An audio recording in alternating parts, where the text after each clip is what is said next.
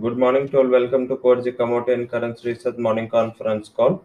Today is the 15th April 2021. Currency 2 दिन के trading session के बाद आज ट्रेडिंग रिज्यूम होगा।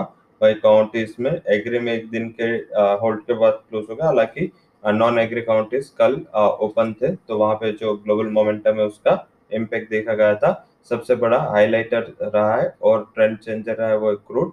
हम 2 वीक से लगातार बोलता है कि क्रूड ने अपना शॉर्ट टर्म बॉटम बना दिया एंड क्रूड के प्राइसेस देखे तो 4420 से जब हमने हाईलाइट किया था तब से लेके कल 4% की तेजी, इतना बड़ा तेजी के साथ मार्केट क्लोज हुआ। इंटरनेशनल मार्केट की भी बात करें तो हम लगातार जो WTI क्रूड है वो 58 से बोल रहे हैं कि वहां बॉटम बन गया। उसके बाद $5 की मोमेंटम ऑलरेडी आ चुकी है।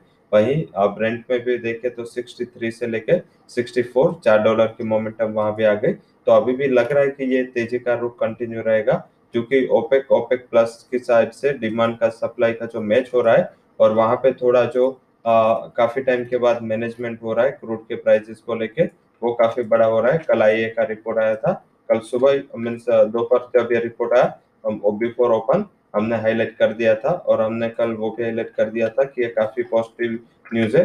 कल हमने ओपन होने के बाद बाय का रिकमेंडेशन भी दिया था, प्री ओपन में भी बाय का रिकमेंडेशन दिया था। काफी अच्छी तरह सारे टारगेट्स भी हमारे अचीव हुए थे। बेसिक रीजन यही है कि कल आईए का रिपोर्ट आया, उसमें उन्होंने जो डिमांड का आउटलुक है वो बढ़ाया एंड सप्लाई के लिए थोड़े जो कंसर्न है वो पूरे रिपोर्ट में दिख रहे थे। तो आई थिंक इस हिसाब से बेसिक देखे तो क्रूड के प्राइस में कल अच्छा उछाल देखने को मिला। तो जब जब क्रूड बढ़ता है तब एग्री में सोया ऑयल, सीपीओ, साथ में कॉटन के प्राइसेस को उसको फॉलो करते हैं। उसके अलावा डोमेस्टिक बात करें तो दूसरी जो मेटल्स एंड बुलियन में जो लोअर लेवल से सपोर्ट देखा गया, उसका बेसिक रीजन था डॉलर इंडेक्स। डॉलर इंडेक्स में लगातार नरमी बनी हुई है।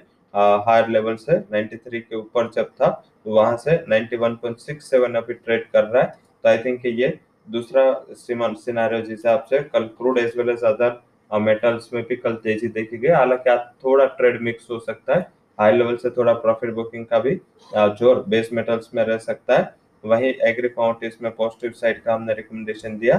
तो शुरुआत करते हैं एग्री नॉन एग्री के टॉप रिकमेंडेशन की। नॉन एग्री में जो हमारा टॉप कन्विक्शन कॉल है, जिसमें हमने एल्यूमिनियम में बाई की सलाह दी है।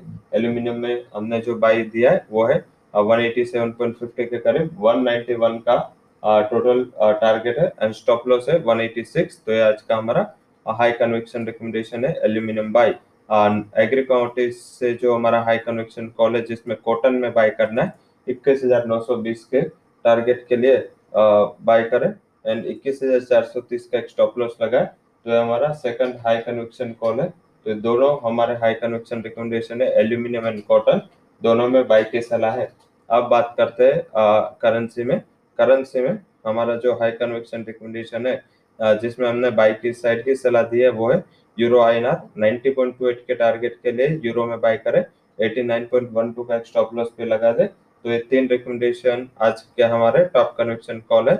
एग्री नॉन एग्री से aluminium and cotton and currency से यूरो, तीनों में बाय रिकमेंडेशन है। So that's all recommendation from Kuwarji Commodity and Currency Research. For detailed disclaimer, you can visit our website. Thank you all for joining conference.